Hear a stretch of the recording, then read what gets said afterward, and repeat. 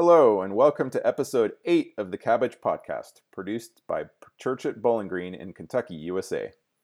I'm Kenan Ballou, a cradle Christian seeking wisdom from the Holy Scriptures. And I'm Lee Folks, also a Christian, obviously, and a licensed clinical social worker here in Kentucky.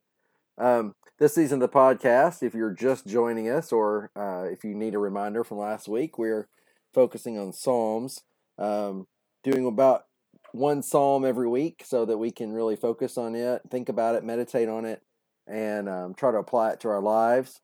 Kenan and I are trying to offer our meager take on it, just what we have thought about and how we apply it to our lives. But hopefully God's able to use this, and we trust that He is in some way. So let's start with a prayer, and then we'll start with our Psalm 142. God, we ask for your blessing on our time together. As Kenan and I discuss this psalm, these words of David, we ask for your blessing. We ask for greater understanding. We ask for greater wisdom and knowledge. We ask that we can impart some sort of thoughtfulness into this that will be helpful to the people listening. And we continue to ask you to guide us in all that we do to serve you and to point ourselves, our families, and others to you. We pray this in Jesus' name. Amen. So, Kenan, what's going on? Anything new this week? Oh, not really. It was just a week. It was a good week. I Yeah. guess it's probably a little bit better than the previous one, but the weather's been nice and hot, and we've enjoyed being outside. We're some of the rare Americans that try not to turn our AC on very much. In Germany, most of the time, most people don't have ACs because it's only really hot a couple of weeks a year. And so my wife's not used to the freezing cold Arctic AC temperatures here. So we usually keep the AC off. So it was quite warm several nights. I think it got warm enough that even she called it in and we turned on the AC, but it's been nice and warm here. Very good. How about you? We've it's been good. We got a puppy this weekend. So a puppy? What kind of puppy? She is a part Brittany Spaniel, part Poodle. So she is anyway. She's a lot of fun. Is that a Brutal? Brittany Poo. No, yeah. No. She is brutal. No, she's a Brittany Poo, so we're trying to train her, so that's a lot of fun. We're trying to train the kids to train her, so I don't know what's more complicated, but... Oh, well, we started potty training our 2-year-old, so I guess we're kind of in the same... Excellent. Well, we'll share tips later off there. I don't think that's the kind of podcast people are tuning into. Well, so we're doing Psalm 142. And this is just something that, again, I was apprehensive, Kenan, when we got into this. I think I shared this with you, and maybe on our first podcast, but I was apprehensive about being able to really focus on these Psalms. But I have just really feel I don't know what the right word is, encouraged, uplifted, challenged by these Psalms. And this one is no different. And I think, if it's okay, I just want to start out with the context, maybe, of this, because I thought this was important. It's fun. A lot of the Psalms we don't know the context, but this one, all I saw at the beginning in my Bible, it says he was in the cave, and I'd kind of assumed this was in the cave with Saul when he was tempted to kill Saul, but it's not. It's from what we belief being that this was in the cave of Adullam. 1 Samuel 22 talks about it, where David is with his best friend Jonathan, and Saul tries to kill David. Jonathan and David part, and then David leaves. He goes to the high priest. He gets some of the bread, which comes back. Jesus talks about this later.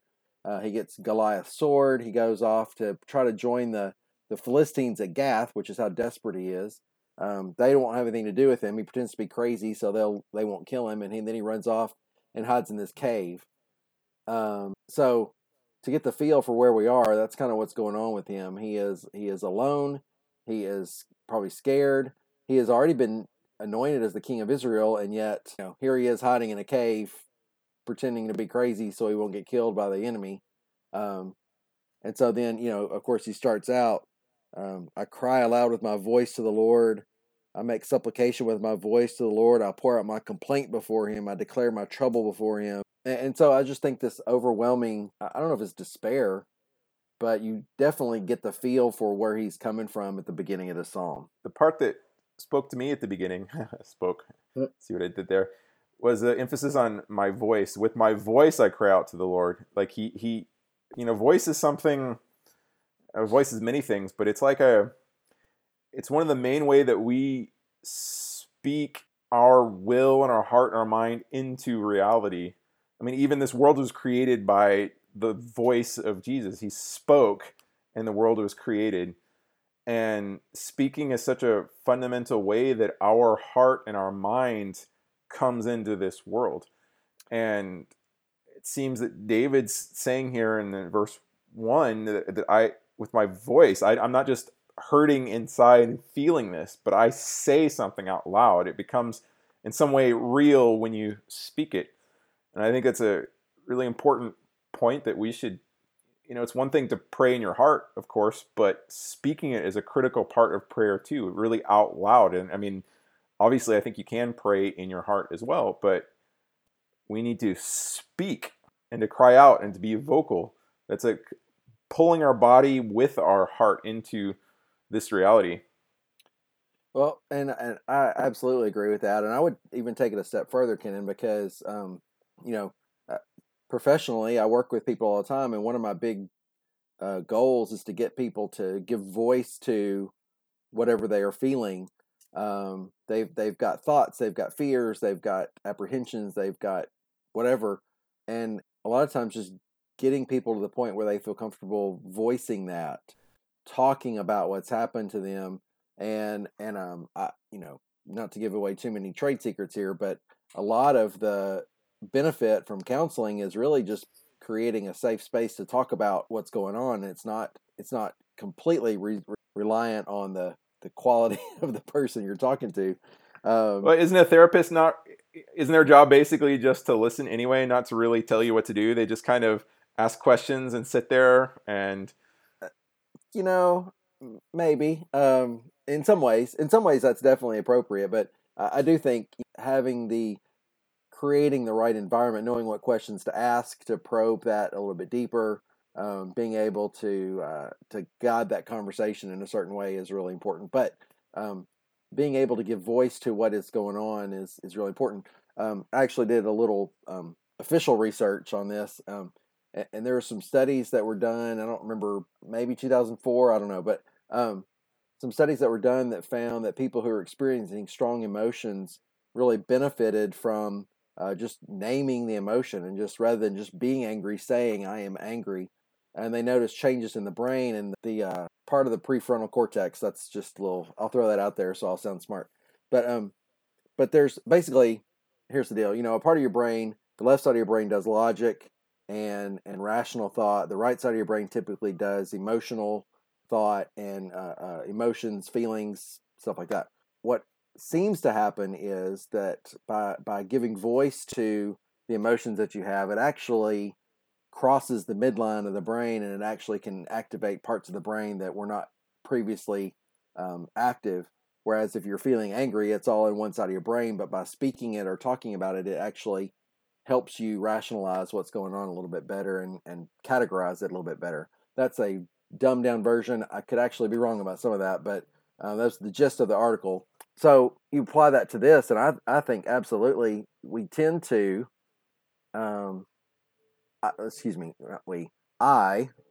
will speak for myself. I tend to stuff it all in, deal with it internally. I don't want to talk about it with anybody. I don't want to share if I'm upset, I just want to go and deal with being upset until I can get over it.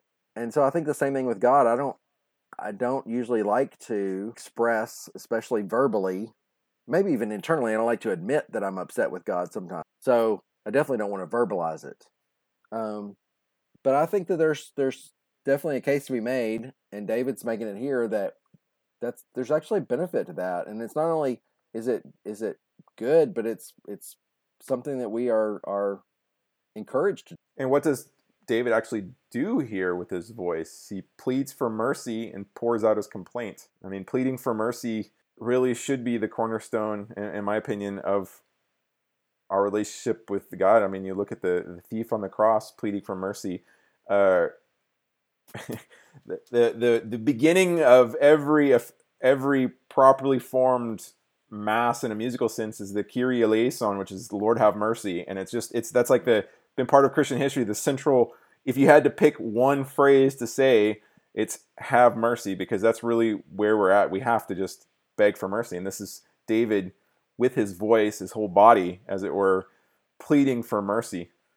But then he also pours out his complaint. He doesn't just sit there asking for mercy, but he tells God, presumably with his voice, what his problems are. Yeah, and the thing I thought about with this too is that it's that yes, he was telling God what his problems were, but that he was pouring out those complaints to God.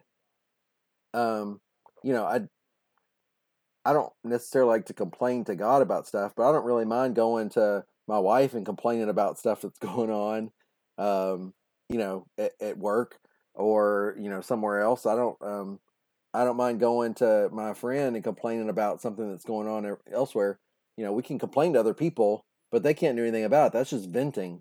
And there's a place for venting, but he's pouring out his complaint to God, who can actually do something about it. And I think that was a piece for me as well. Where do you think David was? I mean, you kind of touched on this at the beginning, but what are some other things you think about how David was emotionally at this point? Like, where was he, so to say, emotionally? I mean, I would have to assume that he had a lot of questions, maybe doubts.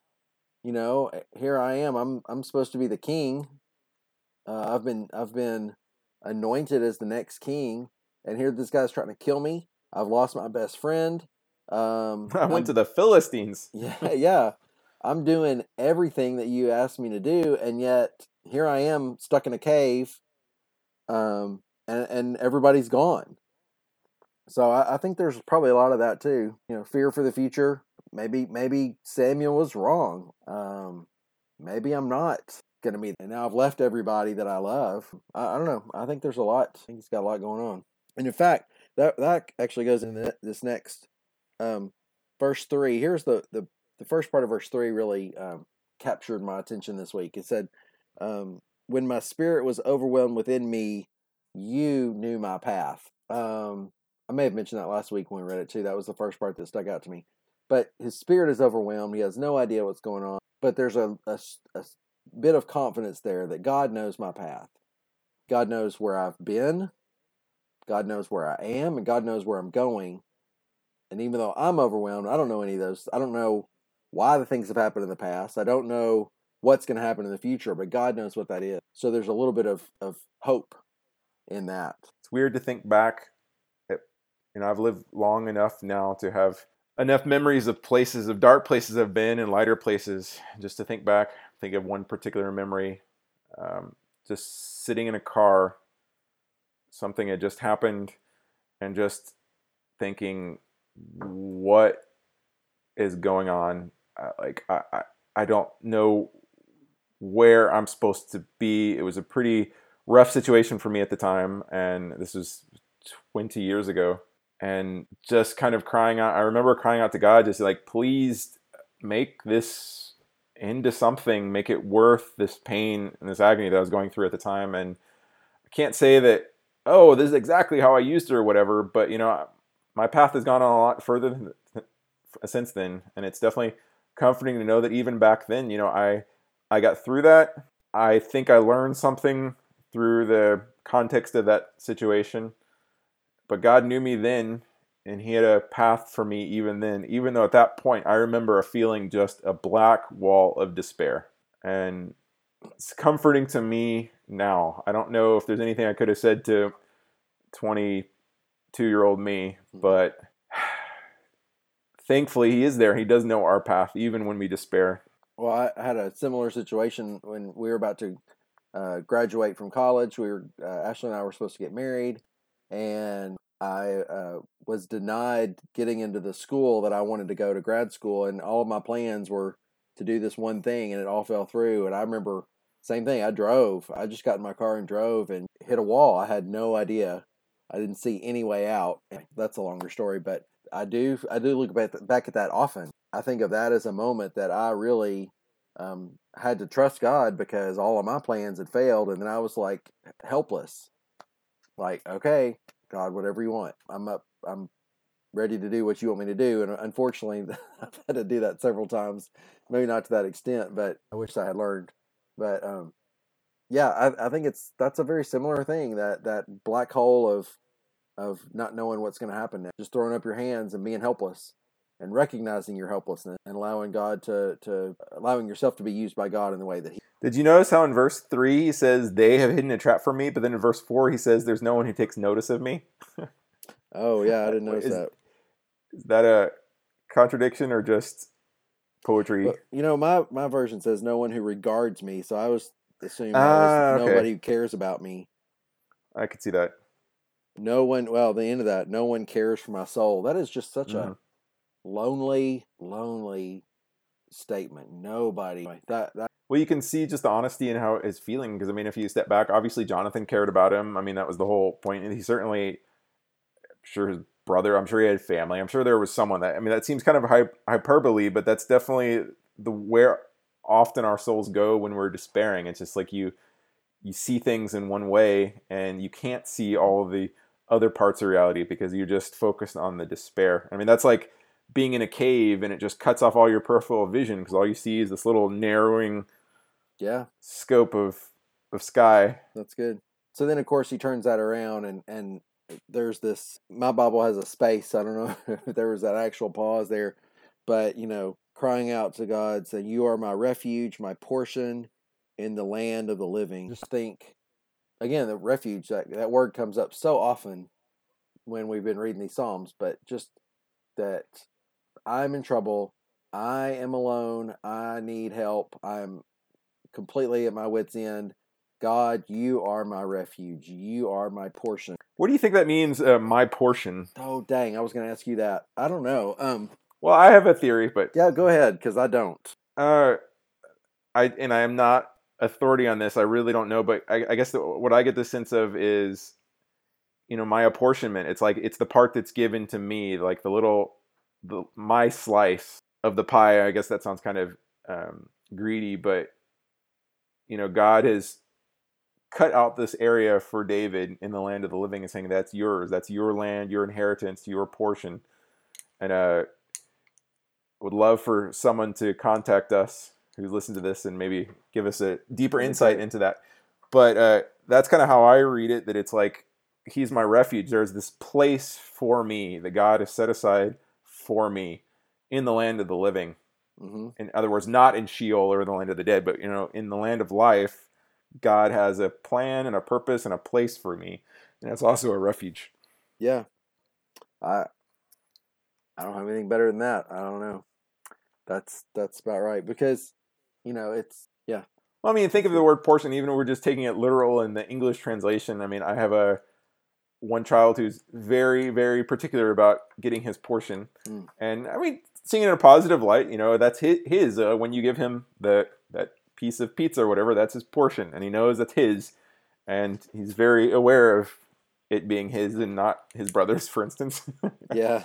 But there's, when we have something that's ours, I mean, that is a comforting thing to know that, it's mine, especially when it's been given to us by God or, our parents or something like that. Yeah. And if you think of I guess if you were going to think through about getting a portion, that you get the portion that's given to you. I don't know if that's where you're going with that, but maybe just that this is the part that God has given me. This is my lot. This is my portion. Maybe I don't want to be in a cave with no friends and being chased by the king, but this is the portion you've given me. Or if there's that as I say that doesn't really sound exactly like what he's saying when he said you're my refuge. You're enough. So there's the word refuge again. I think we talked about this a few episodes ago when it came up in another psalm, but on today, like, what does refuge spark in your heart and mind when you hear that word today? I think of a place of calm and rest, escape from things that are stressful or things that are threatening. Yeah. So maybe that's fits with that. I mean, I do the refuge part, but the portion part, I don't know. I'm going with your answer. I'm voting for you on this one. Well, thanks, Lee. So what else? Anything else you noticed on this that struck you in this part of the psalm? Well, just moving on linearly, in 6, he's talking about his persecutors, for they're just too strong for me. He just doesn't have any trust in his own strength. I mean, David was pretty awesome, and we can read the whole story and figure out what he did as this guerrilla warrior, and living in this band of brothers in the wilderness doing things, and they gain some renown, etc. Kind of like this Robin Hood, merry men kind of feeling. But at least at this point, I mean, he just doesn't trust in his own strength. Which there's a lesson for that too. I mean, I think most of us we can all see strengths in other people, and we can all see things that other people do well, but sometimes we depend on our own strength. We start to think, hey, I'm good at this, let me do this. And then that starts to fail on us. And then we kind of go, oh man, I can't do anything. Everybody else is stronger than me. And I think the whole message is that God is able to provide the strength. God is the strength that we need for that. I guess that's the last thing that I noticed about this psalm was in the very end, it ends on a positive note. He's spent this whole psalm talking about how he's in a trap, or there's traps set for him. His spirits is fainting. The people are too strong. But at the end, he ends with, I know you will deal bountifully with me. Well, yeah, sorry. Do you have more to say about that? Because I wanted to go back a little bit. I skipped to the end. Sorry. No, please I move just back. The verse 7, it says, "Bring my soul out of prison, so that I may give thanks to your name." And I just thought we sometimes want our suffering to end, so the suffering will end. We want the bad things to go away so that we can enjoy good things. But he's saying, get me out of prison so that I can give thanks to your name. Take care of this situation so that I can praise you for that, which I thought was a really good way to look at it and think about it. And it feels like we've talked about that a little bit in past episodes as well. But then, and then the end of that, the righteous will surround me, for you will deal bountifully with me. And I think that it's interesting. It says the righteous will surround me because, going back to 1 Samuel, when David's family found out that he was in this cave, then they all went to him. And in fact, it says, if I can mark, anyway, I can't find it. So a bunch of other people came to him as well. They said that the people who were outcasts and people who were persecuted came and rallied around him, and they became the people who, I was trying to find the right wording. Sorry about that. But anyway, that it says the righteous will surround me, and they actually did, that God brought all those people around him, which took care of the issues that he had.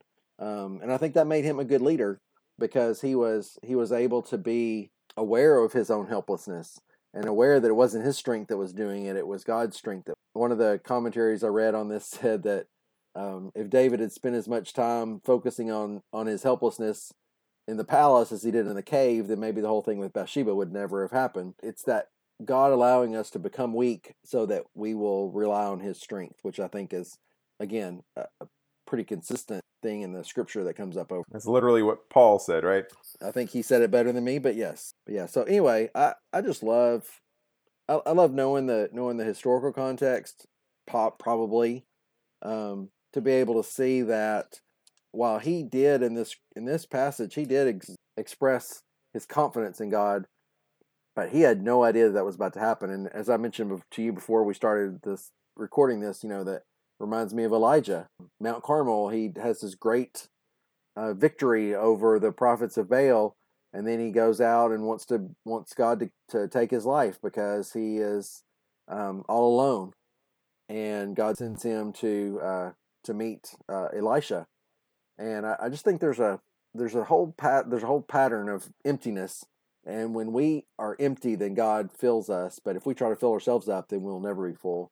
Anyway, I just thought that was really good. So something you said at the beginning of it, or earlier, you talked about how you've really enjoyed this doing this podcast and meditating. I guess I've felt more like the protagonist of several of these psalms than feeling the benefit of it. And I can't say that I've been able to praise and reach out as well as David did, but I've certainly felt helpless and in a pit a fair number of times in the past few months, just dealing with some issues in the family. And it's been interesting to read these and identify with them And I guess I have not been able to find the same amount of joy that David could in several of these. They haven't all been David, but I just thought it was interesting that I felt more like on the inside than observing it and getting wisdom from the outside. Yeah, I don't know, I haven't had as much going on as you've had, cool stuff going on that y'all have got going on, so I'm fortunate about that. My, whatever, let's just say I haven't been stuck in a cave by myself for all this time, but it has helped me.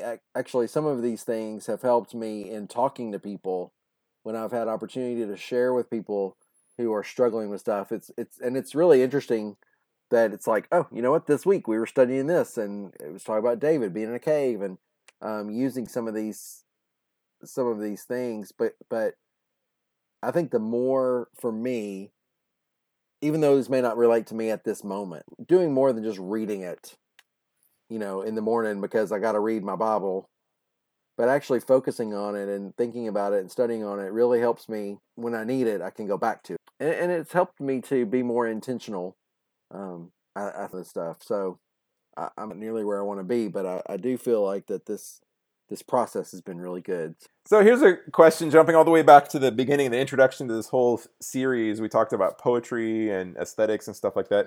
What, 8 or 10 weeks in, however long it is, how do you feel about the poetry aspect of it, of the imagery, the beauty? I mean, like, would this have functioned, quote unquote, for you better as just a story, or have you appreciated the poetical aspect? First of all, David cannot rhyme to save his life, so let's just start. Well, with that. This is an English translation, so I wonder if we could read Hebrew. I wonder if it'd rhyme. I don't know, maybe. We need a Hebrew scholar to write us a letter and tell us. It would it be better? I don't know. I mean, I think it is, because here's what it is for me. It's not, forget the poetry piece, because that can be, but it's the psalm, who David or Sons of Korah, whoever's writing it. It is their way to just communicate where they are and what's going on with them, and it's so much. I've been surprised, to be honest, that I have enjoyed it as much as I have, because it has, once you start that, like we've done, you look at one phrase and look at the way one thing is phrased and just focus on that for a day or two. Not only does it help me understand that psalm better, but just in my life, I'm more focused on scripture, not as much as I want to be, definitely, but it's something that I, sometimes at night, rather than focusing on what was the latest big national crisis going on in the world, I can sit and think about, what was it that David was trying to say here? What is it that he's trying to say? He's, what does a refuge mean, and when do I need a refuge, and that kind of stuff. And, I think more than just a story, because a story you have to, and if anybody knows me, that's what I like to do with the stories, is sit down and go, okay, what were they thinking in this moment? When, when Samuel was walking up and saw Saul offering sacrifices, what went through his mind, and what was he, that's the kind of thing I do. But this, I don't have to guess. I may guess what the circumstances are, what the situation is, but what they're thinking. And I have really enjoyed this. In fact, I was sitting here thinking, of course, I thought this was over last month. I thought we were already done 3 months, but it's only been 2. But there was a little bit of, oh man, this is just going to be over in a few weeks, and I'm probably just going to continue on with some of this stuff. But whether we do the podcast or not, who knows? But just studying these Psalms, I think, has been really good for me. Yeah, I've been surprised. Oh, cool. I mean, I'll answer my question then. I really like the imagery on some of the Psalms have had more than others. The one we're going to do next has a little bit more, but that part of the aesthetics I really like. I agree with you. It's kind of like they're speaking from their heart. They're not establishing truths or teaching per se, even though we can certainly learn from it. Doesn't seem to be the goal of any of the Psalms we've read so far. All the ones we've read have just been very much, this is what I'm feeling. Mm-hmm. And you just kind of see into someone's emotional and mental state instead of them trying to teach you things. Or just to tell a story where you have to figure out what the point of the story is. It's not, some of these, I don't know if it has a point per se in that kind of way. It's not designed for that. It seems to be. It seems to just be people unloading their heart. And I think that's been great to see that. Although some people can unload their hearts very more vividly than I can, at least. Yeah. Well, yeah, and I think it's well, I was just thinking like today as I was going to went to get the mower at my in-laws house, and I was driving back, and I thought, we're about to have this podcast and we're going to talk about crying aloud to God, so I need to try that so I can communicate about what it's like. And it's different when you're just I'm maybe mildly irritated about some stuff, and I mean I don't like what's going on in the world at all, but anyway, it's the crying out. I think there's a certain level of depth that you get to when that is probably more effective. Not that we shouldn't always talk to God, or I would like to be more, but as far as crying out in despair, I mean, you can't gin up some despair. And I'm just fortunate I'm not at a place in my life right now where I'm dealing with. What this isn't really related to the Psalms exactly, but I've been thinking this afternoon, the verse when Jesus was leaving finally before the ascension, and just talking about do not be troubled, don't be afraid. Mm-hmm. And just thinking of that time after, and tomorrow I believe is Pentecost, or the celebration of Pentecost, and that's just like that was the coming back. I mean, I just put myself in this idea of these people have been falling, their emotions have been going up and down, up and down. He's dead, and then he's back, mm-hmm. and now he's leaving. And just the feeling they must have had, and thinking back to like the Psalms, this is David, hundreds of years before that. And I wonder if many of the people who wrote these Psalms ever felt or saw in their lifetime the things they hoped for. And, the early Christians, they thought they had their king, and they did, and then he left. But then, 50 days later, the Holy Spirit comes, and just like the listening, remembering what Jesus had told them a couple of months ago, don't be afraid, I'll send someone. And then what they must have felt. And then I was talking today with someone, then on Pentecost, Peter gives probably the most important sermon ever given in the history of at least humans. Mm-hmm. And it's just an amazing story. And just those people at that time, they got to see what happened to some extent. They certainly didn't see the whole story. But people back here, or David, they saw their life, but did they see... They didn't see any of God's plan come to fruition in the same way. I mean, David didn't even get to see the temple being built. Yeah. And yet they still had hope and faith, and they trusted, and they lived. And on this side of the resurrection, we have a lot more to hope for because we've seen more of it. And yet, yeah. And yet we still don't have the same kind of faith that they had. Well, Lord have mercy on us. Hey, what? Well, so this is our listener mail segment, but we didn't get any listener mail this week, so that's too Does bad. Your mom listen to the podcast? No, my mom doesn't listen to the podcast. I don't know. Honestly, Kenan, I don't even want to think about trying to explain to my parents about how to listen to a podcast. That just stresses me out. So we just don't. I guess if I went down and could go see them, I could pull it up on their phone and load it up and show them how to do it. But talking through it on the phone. Do they have like an old aerial set, Yeah. with the big dials in the front? That's right. Just tell them it's a Saturday night fireside chat. Oh, man, I don't want to. Shouldn't say anything bad about my parents in case I do get them to listen to it. They might. Hi, Dad. Hi, Mom. How's it going? So no listener mail this week, but that's okay. We just assume that everybody's enjoying it so much they didn't need to write in. So we're doing Psalm 84 for next week. Do you want to read that, or do you want me to read it, Kenan? Sure, I'll read it. Okay. I think you read the last one. So Psalm 84. This is another psalm by the sons of Korah. How lovely is your dwelling place, O Lord of hosts! My soul longs, yes, faints for the courts of the Lord. My heart and flesh sing for joy to the living God. Even the sparrow finds a home, and the swallow a nest for herself, where she may lay her young. At your altars, O Lord of hosts, my King and my God. Blessed are those who dwell in your house, ever singing in your praise. Blessed are those whose strength is in you, in whose heart are the highways to Zion. As they go through the valley of Baca, they make it a place of springs. The early rain also covers it with pools. They go from strength to strength. Each one appears before God in Zion.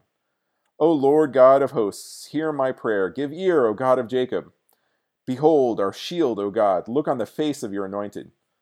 For a day in your courts is better than 1,000 elsewhere. I would rather be a doorkeeper in the house of my God than dwell in the tents of wickedness. For the Lord God is a sun and shield. The Lord bestows favor and honor. No good thing does he withhold from those who walk uprightly.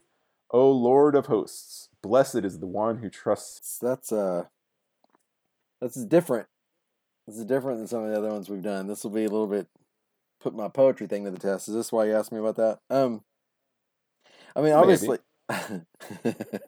obviously, I think the big thing that stands out, the verse 10, for a day in your courts is better than 1,000 outside. This will be good because it really focuses on where you live, where you dwell. Is your relationship with God, is trusting relationship with God, is that something that you visit occasionally, or is this a place that you live? Oh, that'll be good. I don't really have anything immediately. I just love all the little bits of imagery here. There's just so many bits. And I think I said this on one of the other ones, but I really would love to have heard the original music to this. This sounds like this is another just great song. I wonder if it sounds pretty upbeat. So I wonder if it was loud. I wonder if it was melodic. I just wonder what the music was like. There's just so many great images here. And yes, that was a little bit why I asked you that question, because this one is just packed with it. Just all these different ideas and I didn't see that and coming. Thoughts and comparisons, and images are great. I mean, that's one way we can understand things, is by comparing them to something else we understand. Right. Oh, I love metaphors. Don't get me wrong, but so your homework is to figure out what the Valley of Baca is. Okay, the Valley of Baca. I will work on that. That will be excellent. Cool. Well, I look forward to thinking about all these imageries, and I'm looking forward to hearing what you have to say after putting your poetry hat on, or your poetry beanie. Yeah, I'll put on my beatnik sweater and a beanie, and I'll work on that. That's good. Well, all right. Well, that'll give me something to look forward to this week. Great. Well, thank you for all of you who've joined us today, and we wish you grace and peace in this coming week. Bye.